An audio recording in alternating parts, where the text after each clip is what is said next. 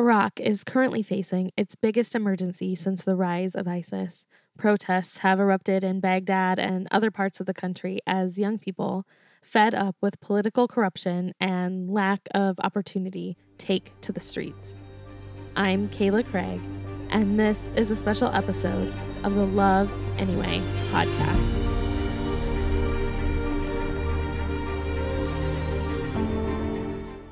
At the time of recording, the numbers have grown to more than 100 protesters killed in Baghdad and cities across Iraq. More than 6,000 people are reported injured. Prominent religious leaders are calling for the government to step aside. And there's a real fear that ISIS could exploit the situation to cause even more chaos. But this crisis doesn't just affect Iraq. It affects all of us.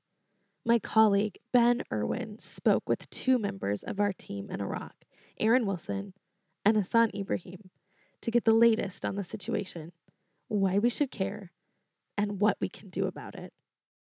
It is 11 p.m. on Friday night in Iraq, and my colleague, Aaron Wilson, is here to talk about the crisis that's unfolding currently. The news comes in kind of waves, like very early this morning, there was some news from journalists. They were able to get information out. So you mentioned this is not the first wave of protests, not even within the past year. What is different from your vantage point this time? People here are just tired of the corruption. The young people are tired of not having work. They're tired of not having basic services like water and electricity. And I think that that's what's so different this time, is that it's just the people. It's not being driven by anyone else's agenda. It's not being driven by a political agenda. They're desperate for change. I think it's most concerning when the people feel like they're not being heard and they have no options left. Iraq just went through an election which saw historically low turnout for the post-Saddam era, and a lot of people said that they were just so fed up with the same story, the same kinds of people coming into office and not really delivering the kind of change that ordinary Iraqis are looking for. So, is there any hope that just doing another round of elections would solve anything? I don't know. But I do know that there have been strong calls by people in power for patience so that reform can happen. And I think there's just no appetite for reform anymore. They are looking for something different, something new, but I'm not sure where that's going to come from. So the rally began by several hundreds and start to increase on the same day to thousands. The protest was initially peaceful. Security forces began to try to disperse the protesters by beating them with sticks, spraying with hot water and tear gas.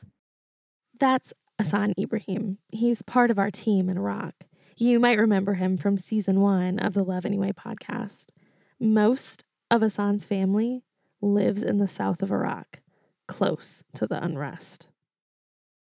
The government has cut off the internet service and the roads leading to Baghdad, making it difficult to communicate and send pictures or videos that document what is happening and keep the Iraqi citizens in isolation from the world. More than 50 people were killed and more than 1,000 wounded in Baghdad. Dozens died or wounded in the rest of the southern provinces. Those were the known figures as of Thursday night. The numbers are much higher as of today, Sunday. There is also fear that ISIS will try to exploit the situation to cause further chaos. At the end of September, the Iraqi government removed several military commanders who were crucial to winning the war against ISIS. The head of Iraq's elite counterterrorism forces was transferred to a lower-level position without explanation, adding fuel to the protests. And so all of the people who were responsible for really wresting Iraq back from ISIS are no longer in a position to use their experience or skills anymore. It just leaves a totally open window for ISIS to, continue with their plans, continue on doing what they've been doing. It's been so long since ISIS made headline news outside the Middle East that it might be tempting to think that they're gone. But they are anything but gone. The only thing that ended with the end of ISIS was the end of rule of territory. They no longer formed their own government. They no longer collected taxes, that kind of thing. But they're still here. They haven't gone anywhere. There have been attacks weekly, if not daily, in some parts of Iraq all along. They have not gone away. Young Iraqis are desperate. They're desperate for some kind of control over their lives, desperate to prove themselves, desperate for a government that looks out for them and not just for itself, desperate for a future that isn't shaped by war. The Iraqi people, the protesters, are not demanding anything that any of us wouldn't want for ourselves and our kids. Basic services, the chance to work. Like, who of us don't want that in our lives? We all want that. This doesn't have implications for just right now. It has implications for at least 2 generations. What happens in Iraq right now? We don't have the luxury of turning away. We all pay the price when we turn away from each other's pain.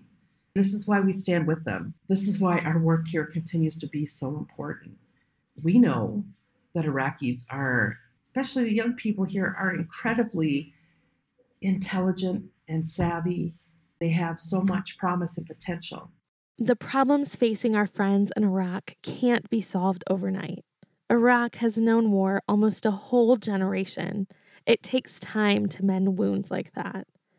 But the lack of opportunity people are protesting right now is one of the biggest contributors to war, which means if we can help create jobs for young people in Iraq right now, we can help them write a different future. We can actually start to end war. Or we can look away and do nothing and watch as Iraq descends into yet another war. Our belief is that job creation ultimately leads to the end of violence in Iraq. I fear that if this violence continues, it will lead to more violence and instability in Baghdad and the other cities. These empowerment projects that we start here, these small business grants that we disperse, these people that we work with here to help them realize their hopes and their dreams. Really, I think that's the most hopeful way forward. And it's through those very practical steps that they'll know that they're not forgotten. They'll know that they're loved. They'll know that they matter. Because they do. They do matter. The people of Iraq urgently need you to stand with them. When you give, when you donate monthly, you help create jobs for thousands of young Iraqis. You help them write a different future. Please stand with our friends in Iraq and help stop the next war before it starts. Go to preemptivelove.org/podcast where you can easily donate. I'm Kayla Craig, and this is the Love Anyway podcast.